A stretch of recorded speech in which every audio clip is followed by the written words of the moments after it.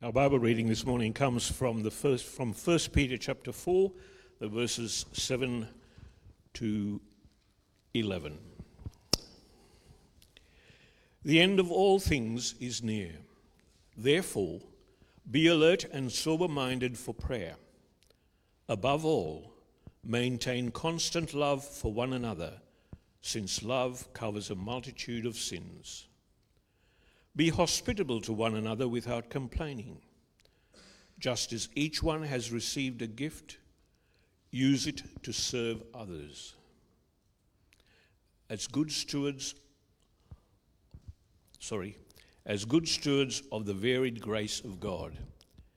If anyone speaks, let it be as one who speaks God's words. If anyone serves, let it be for the strength God provides, so that God may be glorified through Jesus Christ in everything. To him be the glory and the power forever and ever. Amen.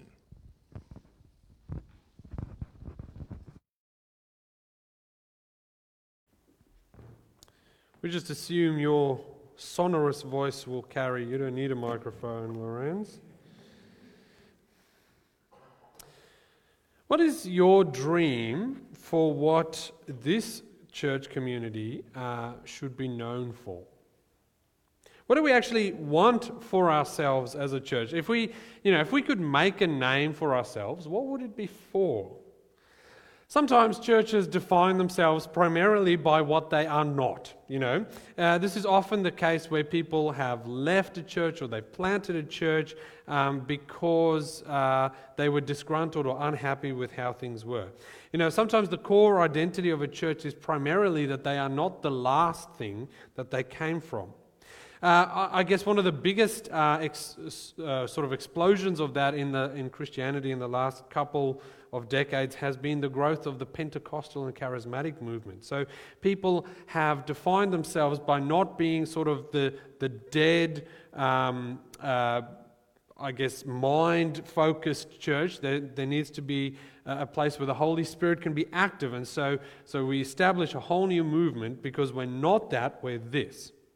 So this can happen even within denominations too, where there are practical differences in how a church organizes worship or how others organize their worship services. And while we might share the same theological understanding, our practice is different because we don't want to be that. We could be known for a church as being the church that isn't like the others. Is that what we want, to be known for? I really hope that's not it. Some churches define themselves by what they do differently. It's their innovation that brings people and that stands out as their identity. Again, the classic example is the Hillsong Church. Now, I know there's things about that we're thinking about right now as a global community, but let's just ignore that for the moment. The truth of the matter is, Hillsong was known for their innovation in worship music. They moved from the hymn style of music, and their main innovation was that they popularized the sort of the pop worship song, if you like, the modern worship song. That's what they became known for. That's what motivated them, and that's why people came to them, actually, because they were so different. Is this what we want to be known for as a church, for our innovation? In the Reformed spectrum, we do some pretty radical things at Wonga Park. Things like our Selah evenings, our prayer and reflective services, they don't exist in any of the other Reformed churches around. Things like our discussion and reflection questions after the service is a Wonga Park innovation. Now, a number of other churches have since adopted this, but, we were the first. Adopting a stance of welcoming children to the Lord's Supper table. Our church was the first in the denomination to adopt the practice, Is this what we want to be known for as the innovating church? I really don't think that's it either, right? Sometimes churches define themselves by their cultural groupings. We have in Victoria a Christian Reformed church that is a Chinese Reformed church. And they have nothing more or less to do historically they've had nothing to do with the rest of the denomination. We shared a theology, we met at our classist level, and basically that was it, because they are a Chinese church. And there are many of these culturally grouped churches in Victoria. When the Reformed churches started in Australia, they were from Dutch migrants. And so all of our churches were primarily Dutch-speaking churches. Wonga Park has a rich history of welcoming migrant families into our church, many of whom, myself included, are from South African background. Is that what we want to be known for? Do we want to be the Dutch/South African/Sri Lankan mix with a few Aussies mixed in? Is that what we want to be known for? Do we want to be a culturally defined church? Well, no, we don't. Some churches are defined by their success, their brand. It's enough to draw people to them. If you know the church leadership world at all, you'll know that often the people who get to write the books, who get access to the stages, at conferences and things, are those that have made it in the Christian sphere. They are the people who grew their church from a small ragtag band of, a small group to 5,000 people in the space of a few years. And, as you will be aware, as a church, we've been working and setting our culture to invite people to church, to pray for people that God brings along our path so that God would move their hearts and we can share the gospel with them. We have these Invited Friends Sundays. That's our strategy. It'll form the major part of how we do church going forward as we seek to be obedient to God, when He told us to go and make disciples. That's what we want to do. And so we're doing that, and that's wonderful, and I look forward to seeing the fruit that God will bring for that. And why that is happening, why it's been shaping our church community. We've been spending time training up growth group leaders so that people are cared for well and so on. But is it only so that we can be successful? Do we do all those things so that we can make a name for ourselves, that the Wonga Park brand can succeed? Is that what we're after, to make a name for ourselves?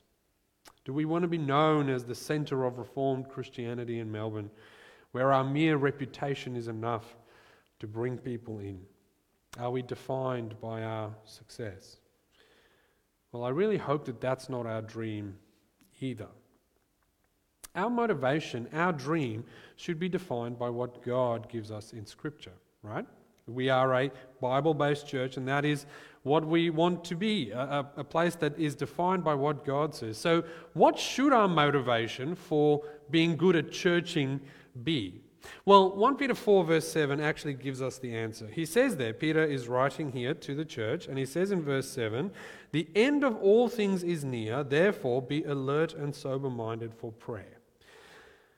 The motivation for doing well as a church is that the end of all things is near. This is our motivation. We want to be an excellent church. We want to do well at doing church things because the end of all things is near. Now, we need to put our brains on for a moment and think about what Peter means when he says this, because he wrote those words just less than 2,000 years ago, and we're reading these words, 2,000 years later, and it really doesn't seem that much as if the end of all things was all that particularly near, does it? So when Peter uses the phrase, "the end of all things is near," we have to understand this in the context of the sort of Middle Eastern mindset that he was talking about. We tend to think very chronologically. We've been trained to read our history books in order. We don't read the end and then the middle and then the start. We do things in order. And so when he talks about being the end of all things being near, he's not talking about next year or the year after Jesus is going to appear, because the Bible makes it very clear that no one knows when Jesus will come back. Only God knows. What he's talking about is that if you split the world's history into eras, there are different eras. There is sort of the era when Adam and Eve lived, and then there's the era of the Old Testament, and we are now, and then there's the era when Jesus was alive on earth, and we're now in the final era of this world. We are in the last days. The end of all things is coming soon. So in the scope of all of human history, we're in this last little part before Jesus comes back. And so we're in the last days. That's what he's trying to say. Now, the end of all things is what has motivated the church to spread the gospel and to share Jesus with those around us from the very beginning. For example, in Acts chapter 2, if you read with me from verse 17, Luke writes there, "And it will be in the last days, says God, that I will pour out my Spirit on all people, and your sons and daughters will prophesy, your young men will see visions, and your old men will dream dreams. And I will pour out my Spirit even on my servants in those days, both men and women, and they will prophesy. And I will display wonders in heaven and signs on earth, blood and fire and a cloud of smoke. And the sun will be turned to darkness and the moon to blood before the great and glorious day of our Lord.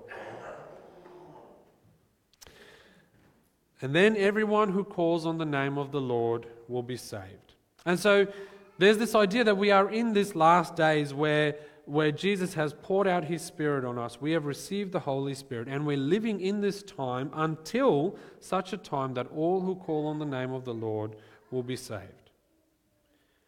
And that's what it means to be living in the last days. And so our motivation at being a church is because we are living in the last days. And because we're living in the last days, there is a sense of urgency that we need to grapple with. Friends, you and I actually only have a limited amount of time left before the world will end. And so, because we're in the last days, we kind of have to get up off the couch and get on with the job that Jesus gave us to do. Because our Master can return at any moment. His return will be unexpected, it will be surprising, it will come when we least expect it. And so because of that, the church has this radical end-time work ethic that prioritizes the things that Jesus prioritized. We preach the gospel, we proclaim the good news of God's kingdom breaking in the world because there's not that much time left. Now that might be another 2,000 years, we don't know, but we are in this last day. And so the reason we as a church have been focused on discipleship, on outreach, and why we've structured our church calendar around, invite a friend Sundays, and we've put in place all kinds of social events and church camps and everything else, is because Jesus is coming back soon, and we need to prepare for that. We need to get on with the show of being a biblically motivated church, a church who does church things because our Master is coming back soon. And that then has implications for how we do things and what we do. Now, the very first thing that Peter says, the end of all days of all things is near. Therefore, he says, be alert and be sober-minded for prayer.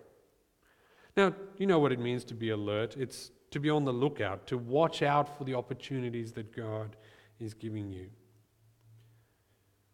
Why is it that God has put the people in your life who are in your life?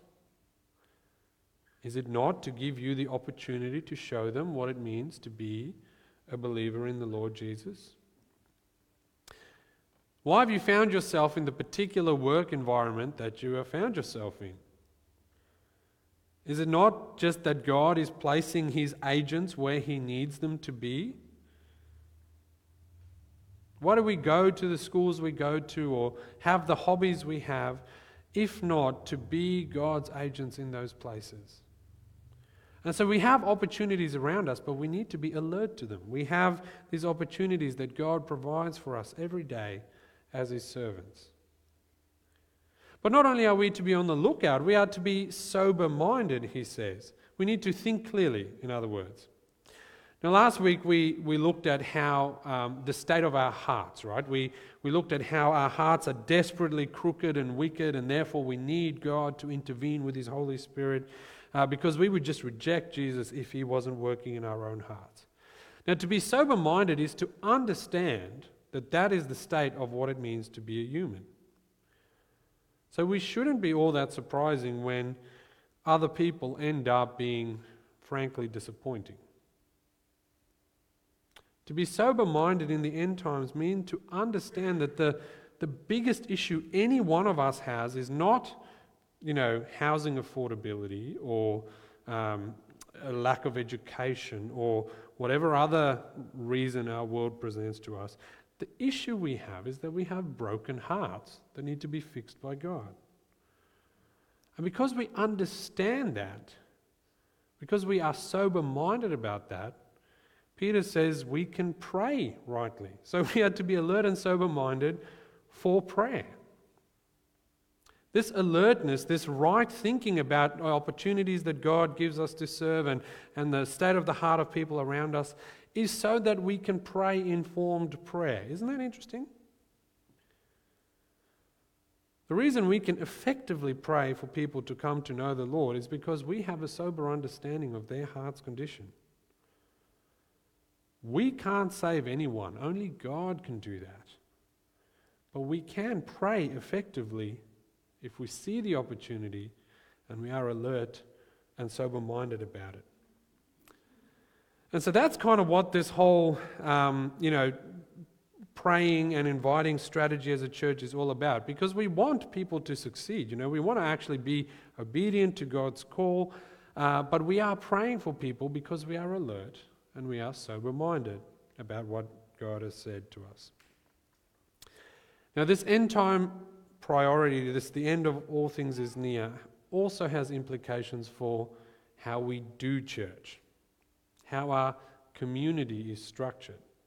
It's all well and good to be alert, to be sober-minded, to pray rightly, but we actually need to be a community that, is attractive to people, where they can see what it means to be God's people.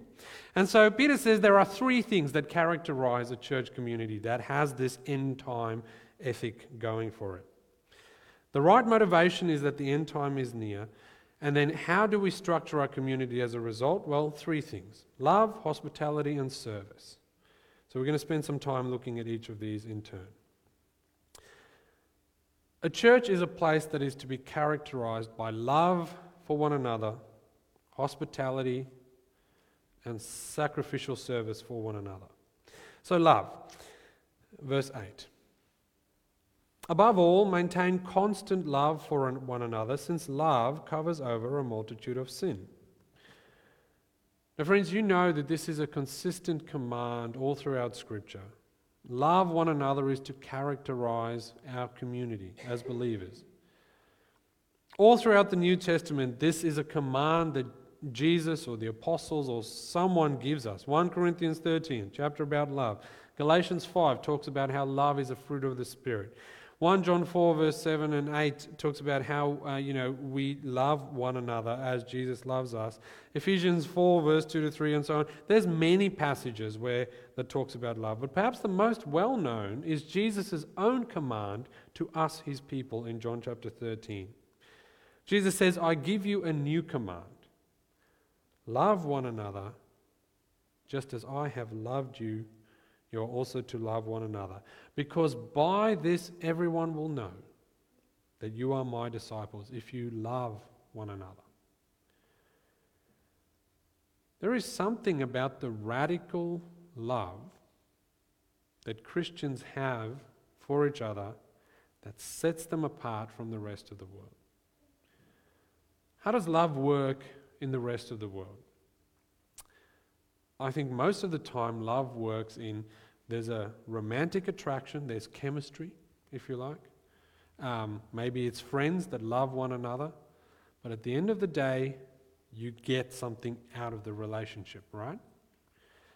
Part of the reason we have such high rates of divorce is because people fall out of love with one another. I don't love you anymore, and so now I'm moving on to the next person.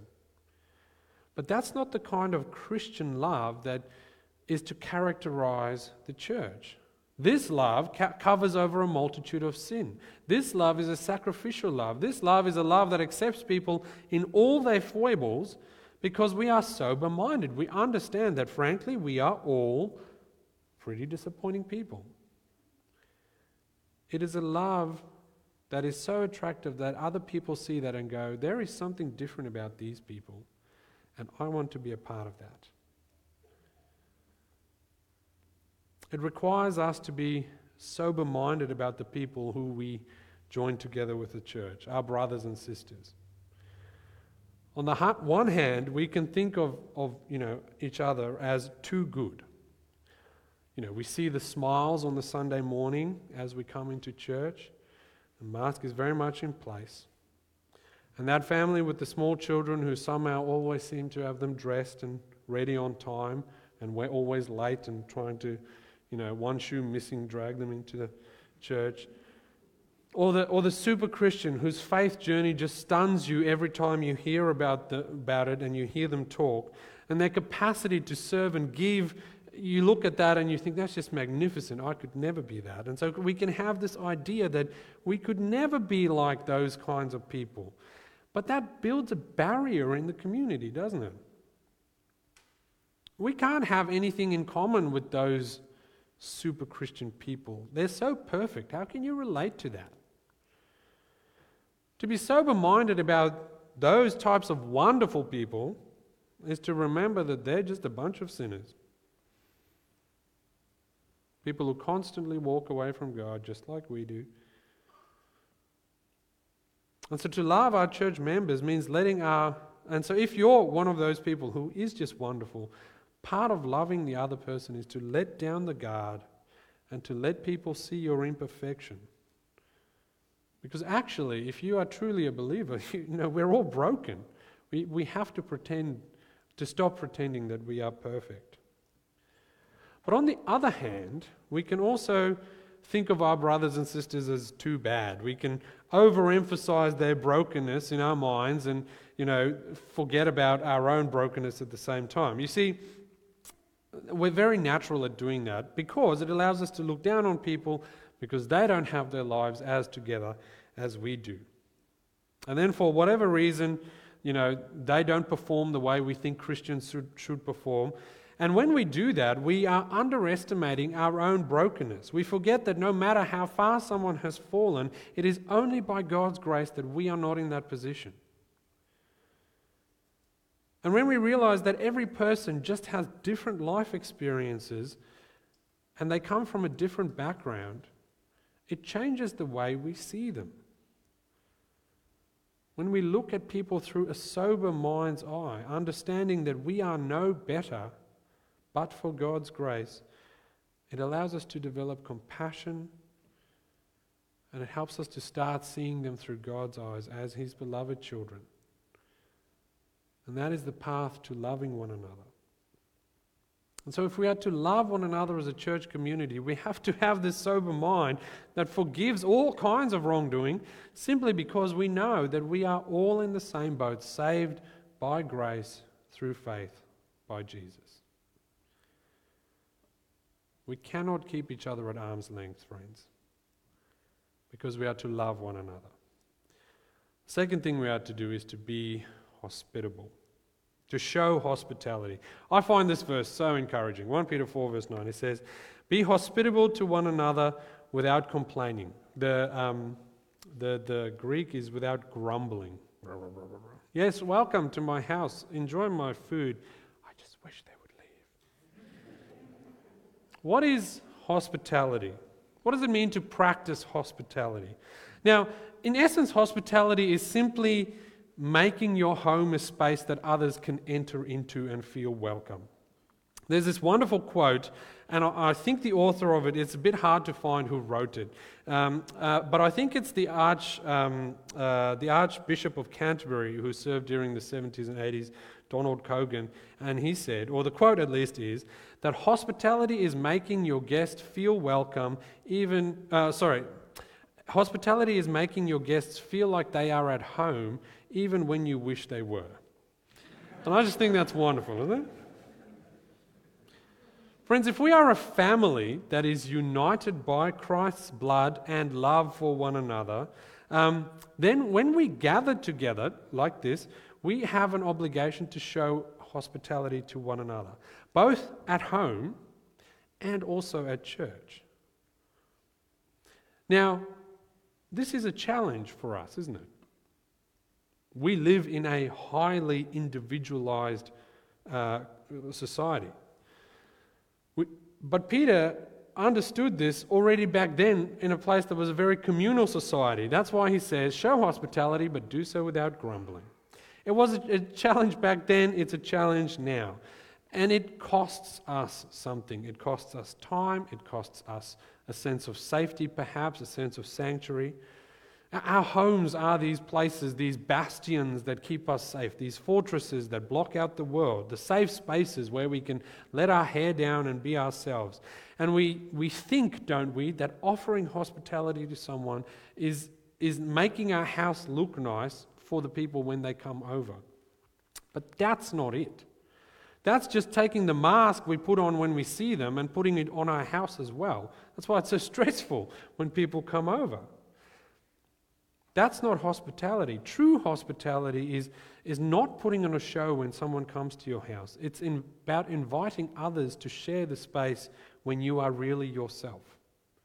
Maskless, so they can see who you are. It may involve cooking and cleaning, but the point is rather to just let people in to your space. And I understand that for many of us it is difficult because we like to feel safe. And it's particularly difficult if you've invited someone into your home and you've had a bad experience about it. But this is not a suggestion, friends. If we are going to be a family, a church community, this is a command. We only have a certain amount of time left. Therefore, show hospitality. So it extends into into our homes, but also here in the place we share as a family here. What's the best way to love a stranger in this place? To show hospitality to one another in the church? I think there's lots of different ways. One, you could pray about where to sit when you come through the door. When you get here, maybe sit next to someone new. Help them to feel at home. Consider what we do during church. What if someone doesn't have a Bible? Sit next to them, help them out. What if there's a stranger during our discussion time? Make sure that it's, take on the responsibility to invite them into that. It extends to what we do after church. Make a beeline for the person you don't know. Find out about them. Listen to their story. It is all of our responsibility to open up our home here at church and to invite them in. Consider the language we speak. We are not a culturally defined church. We are a biblical church. We are motivated by the fact that Jesus is coming back soon, and so we need to show love to other people by making sure the language we speak is understandable by everyone. Most of the people I visit that are new, as we talk, I often say, look, this is a church where we speak English. Even though I'm fluent in Afrikaans, I'm going to speak to you English here, because it's a way of showing hospitality to the stranger. It's very easy to go to the coffee shop. There you can do what you want. But here, this is a place of hospitality. Invite someone over after church. When last did you invite your brother and sister over for lunch after church, for coffee afterwards? Maybe never. It's time. Show hospitality and do so without grumbling. Finally, is service. And I don't want to go into detail about that. We've talked about this a number of times recently.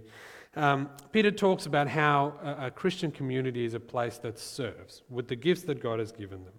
So God has given the church all kinds of different gifts to build it up. If you have speaking gifts, then use those. If you have doing gifts, then use those. Whatever gifts God has given you, they are to be used to serve the church. So community of love is not something that you can actually be a passive member of. A church family contributes to the life of the community through its service to that community.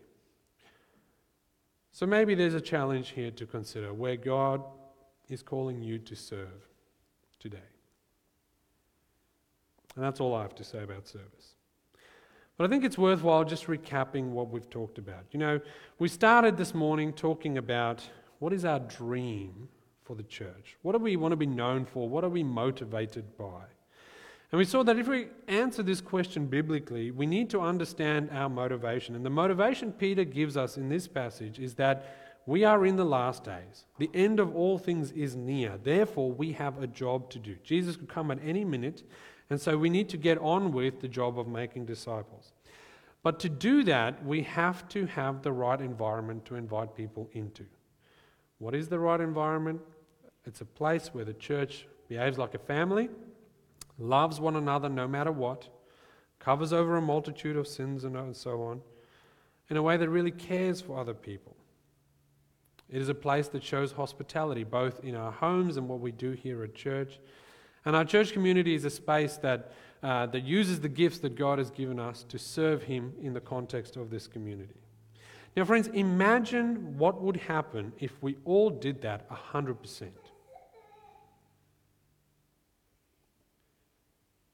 If we did that 100%, the consequence of that would be what Peter finishes his passage with.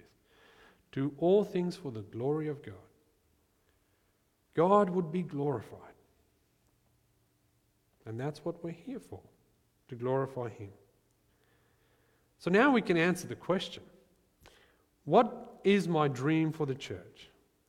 For me, it is that this is a place of love, a community, a family community of love, a place of hospitality, and a place of service, driven by the fact that our Lord has given us a job to do in the end times.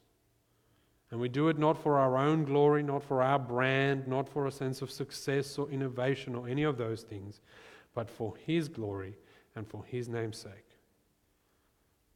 That would be success. So will you join me as we pursue that? Will you join me? Let's pray. Lord, we thank you once again that you give us so many really helpful and practical ways to serve you. Lord, we are reminded that we have been saved out of a death, eternal death, through the blood of Jesus Christ, who bled for us, who stood in our place. And through that, for all who believe, Lord, you have redeemed us, you've called us into a new family of people who we would never even have met had it not been for what you've done for us. So we want to thank you for that. What a gift our church family is. I pray that you will help us to grow in love for one another. Not that we don't already do that, but may it be that we love one another as you have loved us. Sacrificially, even being willing to lay down your life for us. May that be us. Help us to deeply show hospitality to one another and also the stranger that comes, that this be a place of home, not just a building we come to on a Sunday. And help us to serve one another as we serve you. Lord, we want to do this not because we want to make a name for ourselves, we want to set our brand out there or do things and be known for the success of this congregation. No. We want to do that for your glory. Help us to keep our eyes always on the fact that the end time is near and that you are coming soon. And help us to serve out of that. In Jesus' name we pray. Amen.